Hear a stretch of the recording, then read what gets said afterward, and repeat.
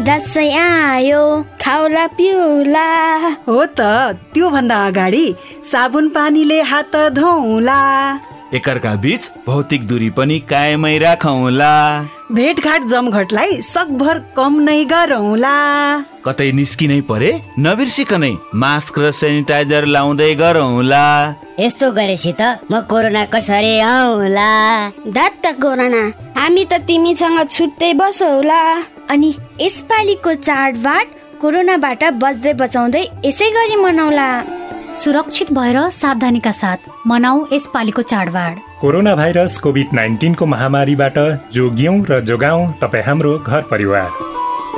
नेपाल सरकार स्वास्थ्य तथा जनसङ्ख्या मन्त्रालय, राष्ट्रिय स्वास्थ्य शिक्षा सूचना तथा सञ्चार केन्द्र, USAID र सुआहारा।